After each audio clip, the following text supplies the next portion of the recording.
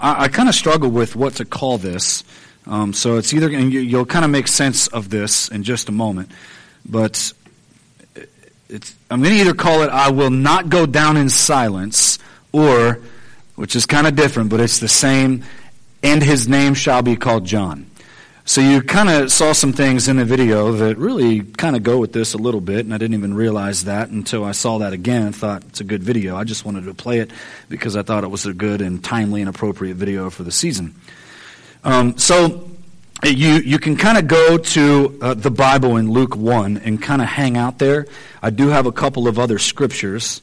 So Luke 1, the concentration for tonight is going to be on the story of Zacharias and Elizabeth and John, but it kind of goes right into Luke 2, which is the story of Jesus and his birth.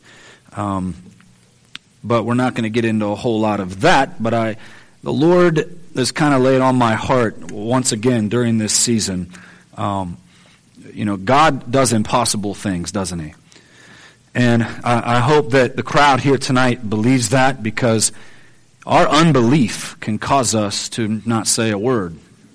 And we start to actually get caught up in that. And we don't say anything because our unbelief, we can kind of hide our unbelief in theology and different things. But I want to talk to you a little bit about the story of Zacharias and Elizabeth.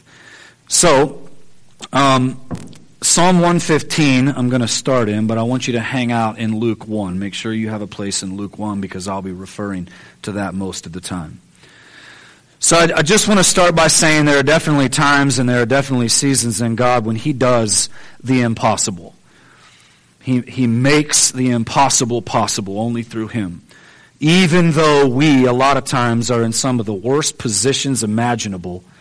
And I believe that everything that has happened and culminated up to this moment, we're kind of living still. Even though, Pastor Joe's message this morning, we still need to be sober and vigilant, watching, being on our spiritual toes and seeing what's going on around the world. And as Jace even said last Sunday, when everyone's saying peace and safety and everything's cool, watch out. Because it's not always how it appears, and usually isn't. So we have to make a choice. New Hope Church, the Church of Jesus Christ in this country and around the world, has to make a choice to believe God, to believe him. And I hope that this speaks to you on a personal level tonight. So what comes out of our mouths is obviously the issues of our heart, like the Bible says.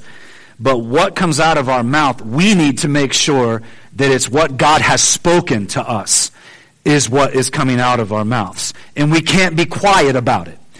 We can't be silent about it, because when we start to not believe things, we get quiet. We get silent when we operate in unbelief. Psalms 15:17 says, "The dead praise not the Lord, neither any that go down into silence." So in Hebrew, any that go down into silence actually means those who are dumb, who cannot speak. Okay, it's those who cannot speak. And in Psalm 115, earlier, that was verse 17, but earlier in 4 through 7 it says, "Their idols are silver and gold, the works of men's hands. They have mouths, but they speak not. Eyes they have, but they see not. They have ears, but they hear not. Noses they have, but they smell not. They have hands, but they handle not. Feet they have, but they walk not. Neither speak they through their throat." So it's like all senses have been taken away. In other words, the unsaved make idols that have mouths, but they can't speak, and they trust in them. And the idols that are really outside of the kingdom of God are left powerless. And what happens is unbelief can close our mouth. When we choose not to believe, it shuts us up. Okay? So along with the unsaved, people of another kind, they come into this moment of silence, this awkward silence, this strange silence in our Christian walk. Even though we are in the presence of God, even though we come to church, even though we may carve out some time, but it's kind of a cover-up for our unbelief a lot of times. And what happens is we lose our speech, we lose our fervency, we lose our song. The Bible says he gives me a new song. We lose our song, we lose our story, we lose our testimony. and we lose our sense of who God is. So in the book of Luke, chapter 1, it kind of paints a picture of what happens to a man who so seemed by people on the outskirts, this dude's a holy guy. He goes into prayer, he goes into the innermost parts, he lights incense. It's obvious that we see that this guy has access to the things in God that we don't. He knows a lot, but then God dealt with him when he was in those inward parts. And we're going to see what happens. So go to Luke 1, 5 through 10. It says, "There was in the days of Herod, the king of Judea, a certain priest named Zacharias. And his wife was of the daughters of Aaron, and her name was Elizabeth. And they were both righteous before God, walking in all the commandments and ordinances of the Lord, blameless. And they had no child, because that Elizabeth was barren.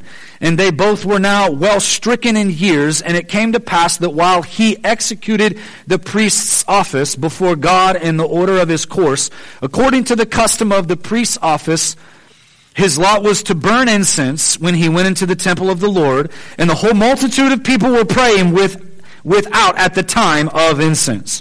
So he had these privileges. He would go into the inner courts and he would pray. So it appears to be holy. Zacharias, it says, was a righteous man, an obedient man. He was appointed as a priest and given this privilege of going into the temple to burn incense. Things that other people just couldn't do, which is a type of prayer. A different type of prayer. A more intimate, a more fervent, a more connected type of prayer. As those on the outside in this situation could even see the incense maybe even coming out from under the curtain. They maybe knew he was in there. This guy's holy. This guy's righteous.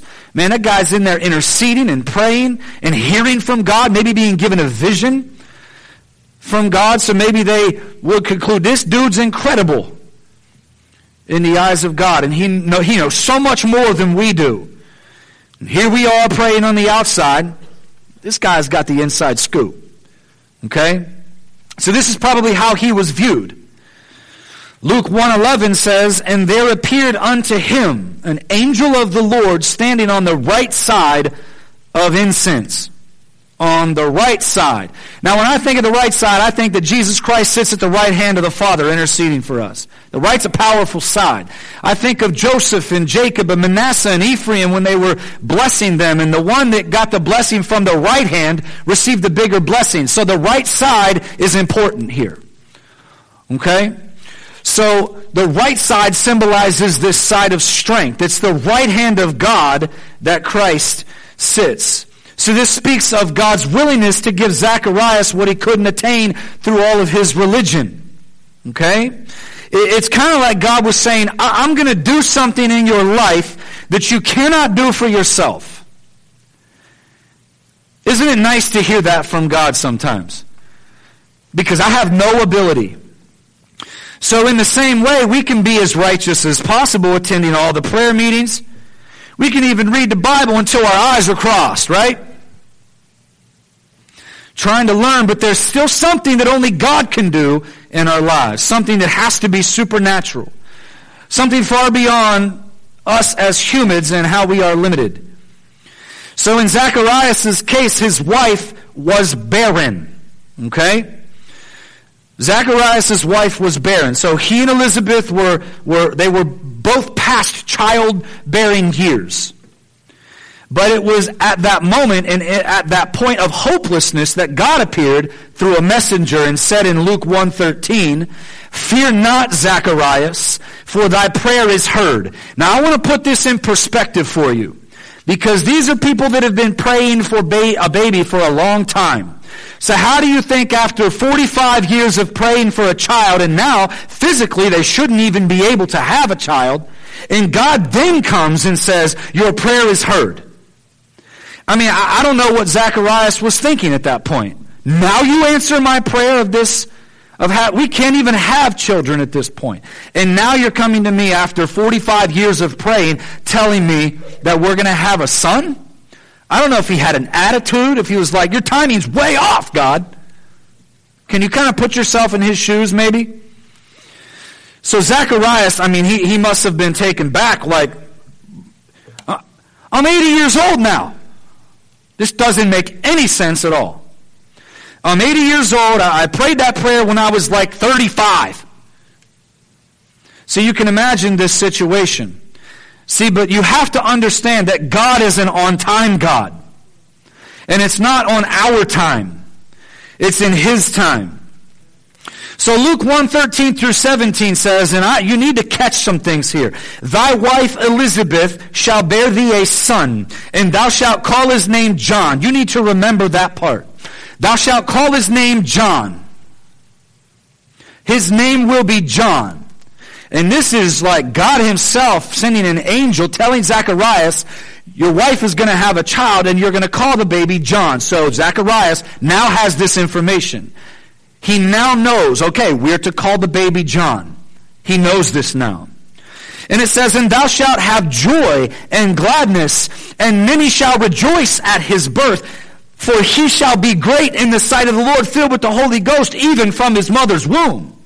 And many of the children of Israel shall he turn to the Lord their God, and he shall go before him in the spirit and power of Elias, to turn the hearts of the fathers to the children, and the disobedient to the wisdom of the just, to make ready a people prepared for the Lord.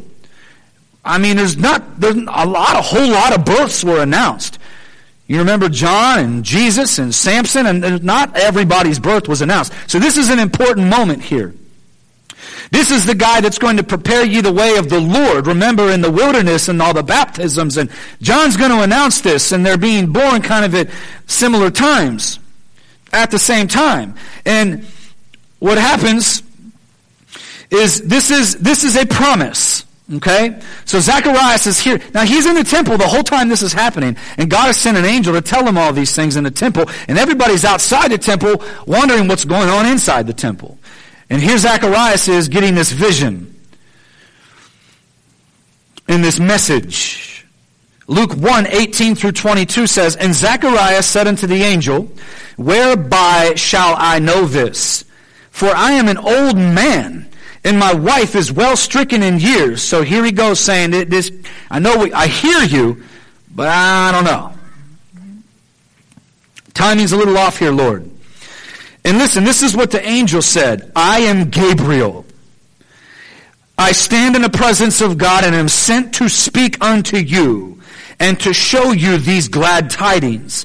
And behold, because of your unbelief, you will now be dumb. You will not be able to speak until the day that these things shall be performed, because thou believest not my words, which shall be fulfilled in their season.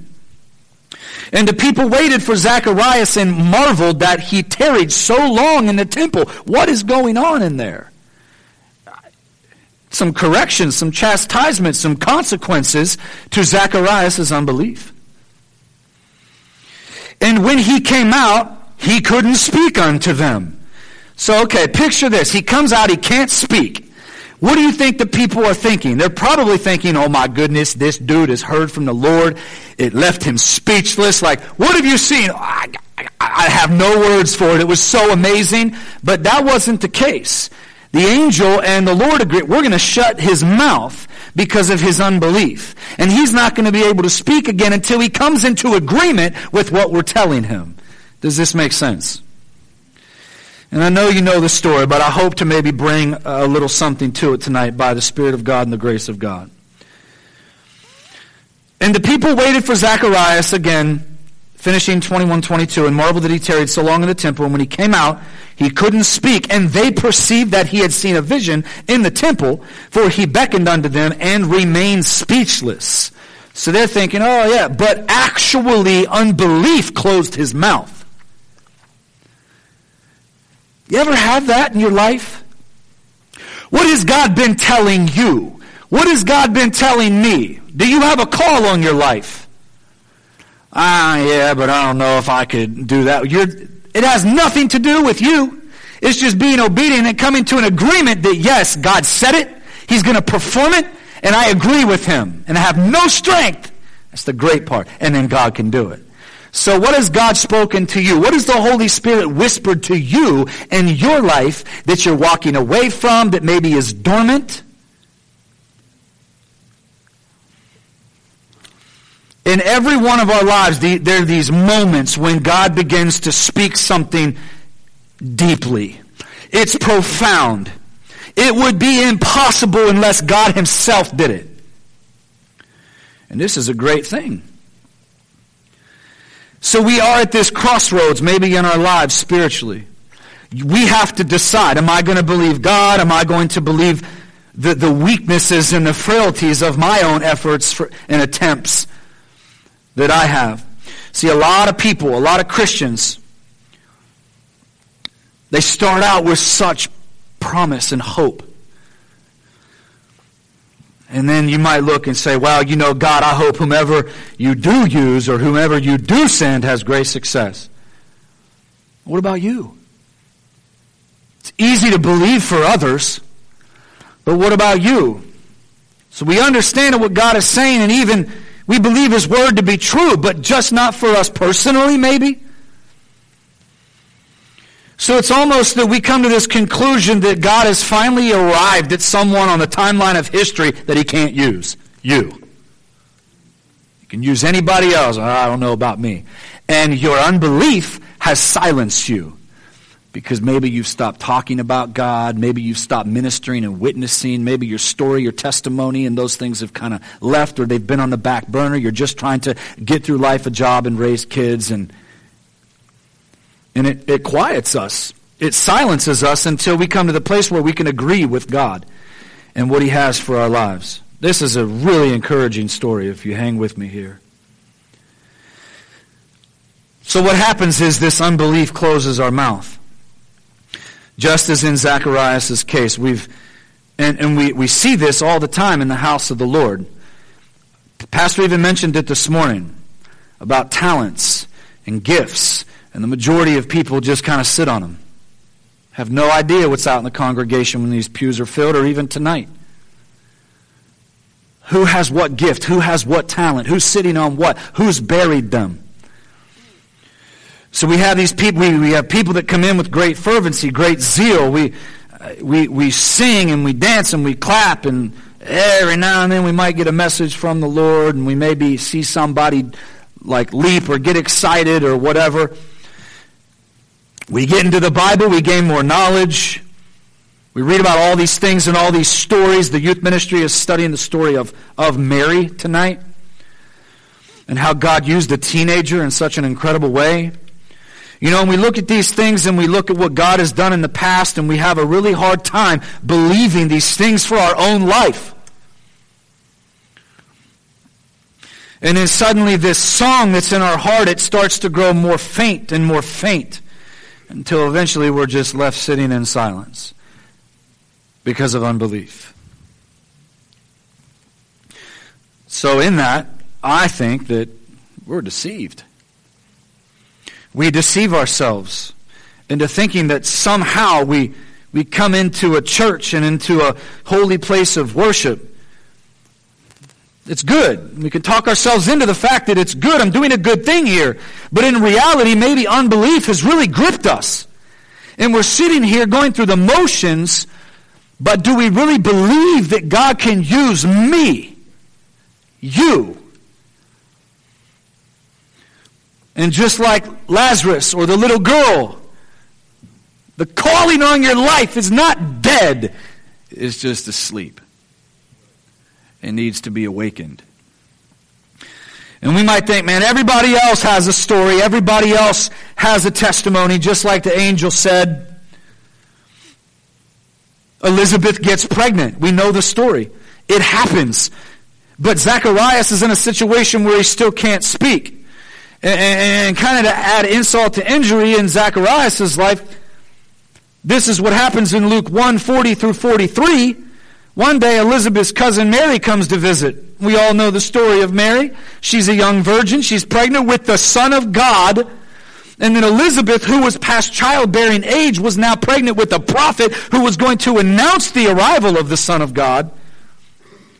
And you remember that Zacharias had more biblical knowledge than the two of those ladies put together.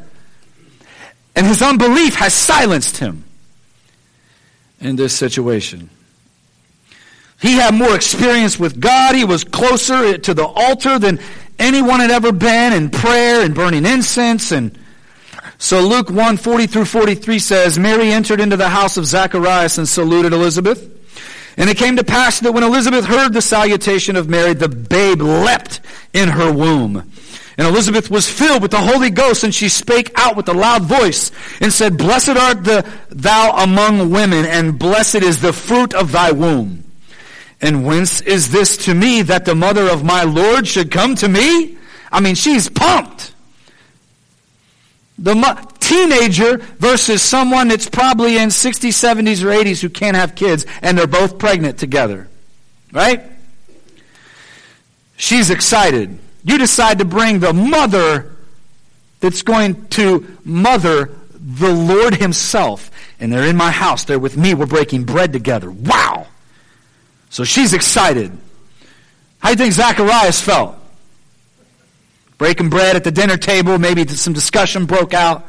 And they're talking about what's going to happen and what's going on and the miracles that have happened and their visitations from angels and all kinds of things. And you know, Elizabeth is pregnant. She's also filled with the Holy Ghost.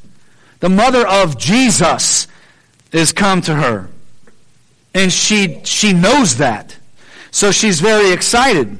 So you can imagine they're just maybe sitting there talking, and Mary's on one side, Elizabeth is on the other side. Maybe old Zach is in the middle. And they're chatting, having some conversation. Man, it's great. Isn't it exciting what the Lord is doing? Maybe Mary says. Elizabeth maybe could say, oh, how amazing it is when God speaks. Man, when Gabriel came to me, I believed him, and there was this fulfillment and this joy and this promise that had come into my life. And when Elizabeth would speak, she would say the same thing. She might say something like, man, I've been praying to God for 45 years, and now suddenly there's a stirring in my heart, and I knew that God had answered our prayer. And maybe they're like, yay, yay, and they're leaping and praising God. And then all of a sudden they're like, Zacharias, what do you think? Nothing. He can't speak. These two have agreed with the Lord. Zacharias has not. And unbelief has silenced him. Can you imagine? Imagine conversations when everybody else around you is talking about how great the Lord is and what He's done in their life, and you haven't gotten your word, your prayer, your answer yet. Think about it. It's hard to rejoice with people if you don't really know the faithfulness and the celebration that's in the Lord when He does answer.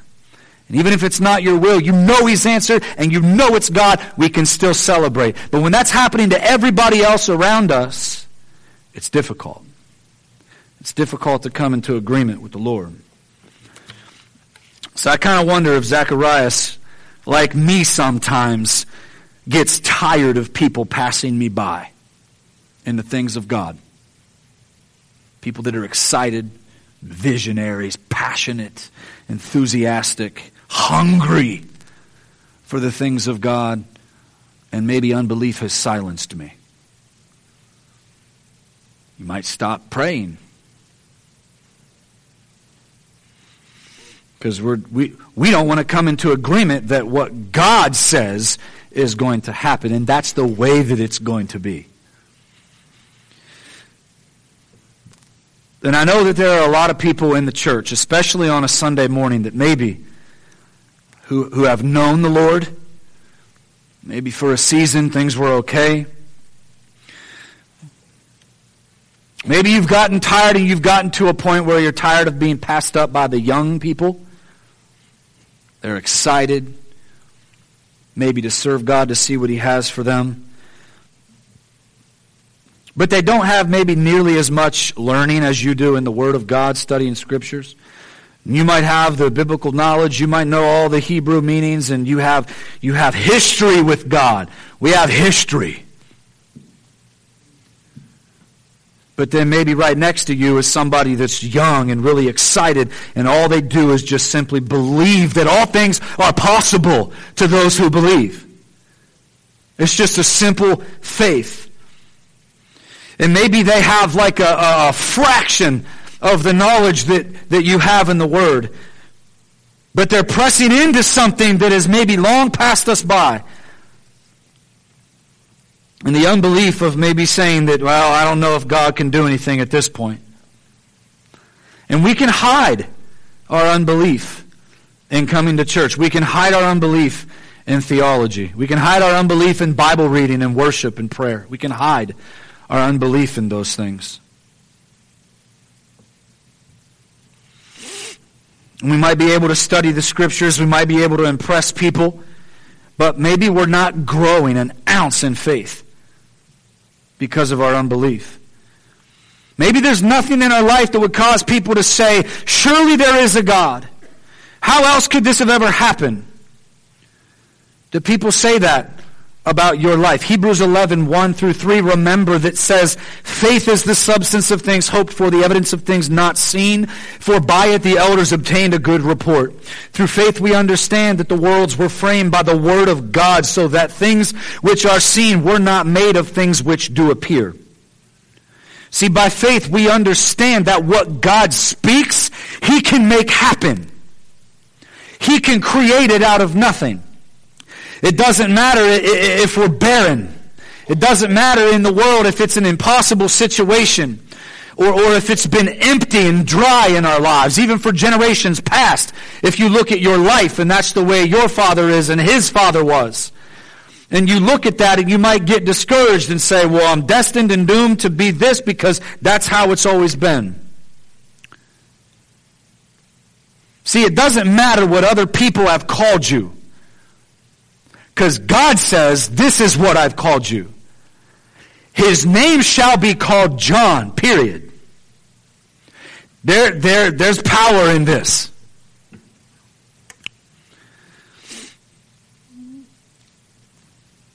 So this is what happened in Luke 1:59, and we'll move through 60, 61 through 63.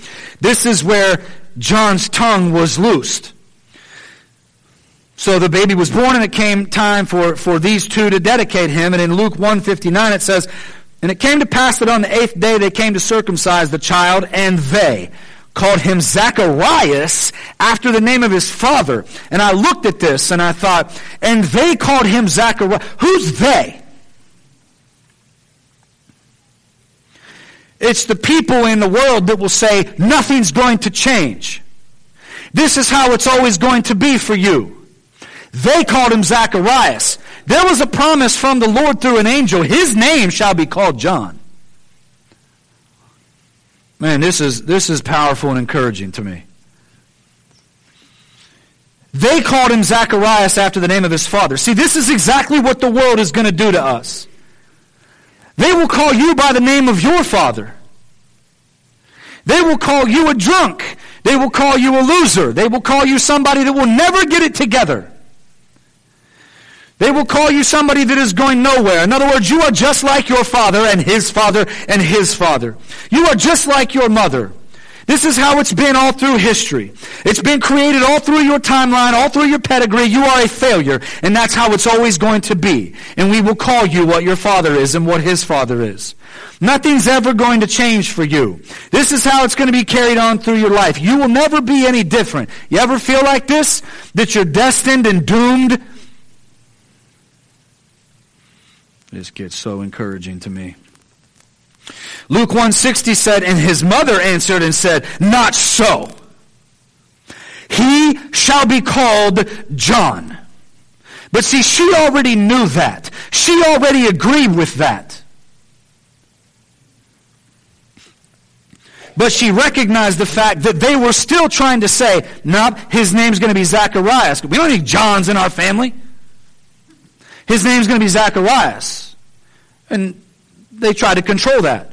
No. We've been given a promise. His name shall be called John. So can you imagine Elizabeth starting to rise up and Zacharias still can't speak until he gets a hold of this? Oh, this is going to be good. So they would say, no. This child has a different name from any other name that has ever been in this family. You might be the only one in your family that's breaking a generational curse. You are redeemed. And it stops here. So listen to this. Luke 1:61 through 63 says, and they said unto her, there is none of thy kindred that is called by his name, this name. And they made signs, because he couldn't speak. They made signs to his father how he would have called him. And he asked for a writing table. We know the story. And he wrote saying, this is Dad now. Dad's coming into agreement finally. And he says, his name is John. And they all marveled. What? His name is John. So this is an amazing scripture because Zacharias finally agrees with God. He finally agrees with the Lord himself. He finally comes to this place of saying, whatever God calls it, that's what it is. Now I can't help but think about Peter when they lower the sheets of all the animals and they say, well, he says, I'm not going to eat that, it's unclean. And God says, don't you call unclean what I've called clean. Because I don't believe it. I don't know if I'm really saved, and I don't know. And your unbelief quiets you. It silences you until you can come into an agreement with the Lord himself and say, God, whatever you call it, that's what it is. Yes, sir, his name is John. And they marveled. So in this case of our situation in the church and in Christianity, his name is Jesus. And he is the author and the finisher of our faith. He is the giver of life. It would be like those today maybe who might say, well, you may want to call me. They called, as far as the Father situation, they're going to say over and over again, you will never be anything different. You will always be how it's always been. It's whatever God calls it. And I wrote a few things down. See, you may call me a coward, but God calls me an evangelist. You may call me selfish and unloving, but see, God calls me a husband. Maybe the protector of my house. Maybe a father for you. You may call me an imprisoned captive to sin, but God calls me free. You may call me depressed and weak, but God calls it, his joy is now my strength. Are you getting this? That we have to come into an agreement and agree with the Lord himself. Because our unbelief is silencing us. You might call me alone and scared, but see, God calls that he will never leave me, and I will more than a conqueror, and I am brave. You have to start believing whatever God calls it, that's what it is. Not what we can come up with. And until we agree with that, we might not have a voice for God. Man, but when we start to agree, you might call it, my marriage is over, but see, God says all things are possible.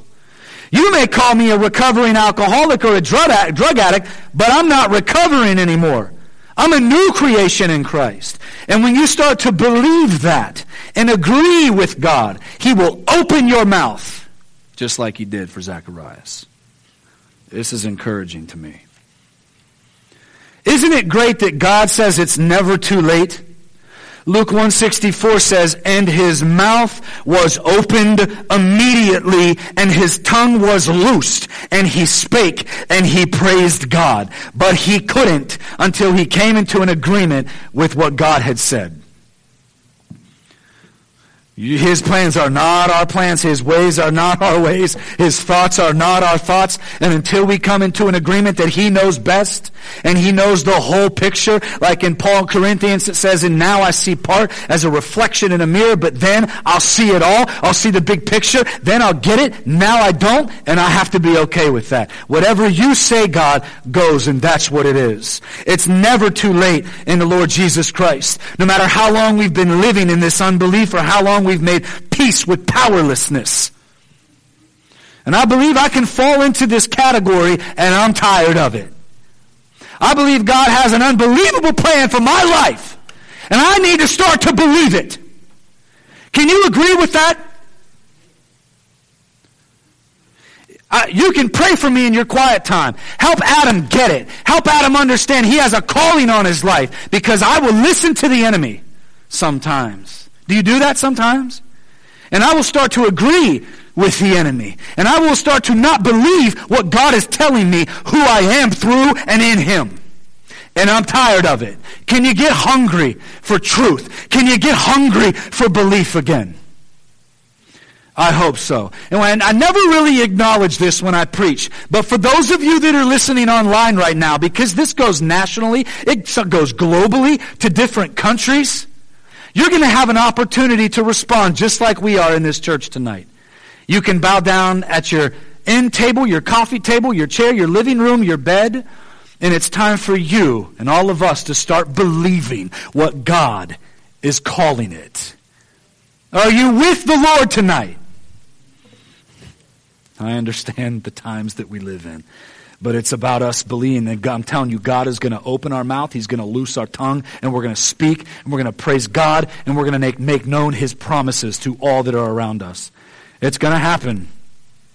Luke 1:67 says, Zacharias was filled with the Holy Ghost, and he prophesied. So when he finally agreed with God, not only was his tongue loosed, but he began to be filled with the Holy Ghost, and now he's prophesying.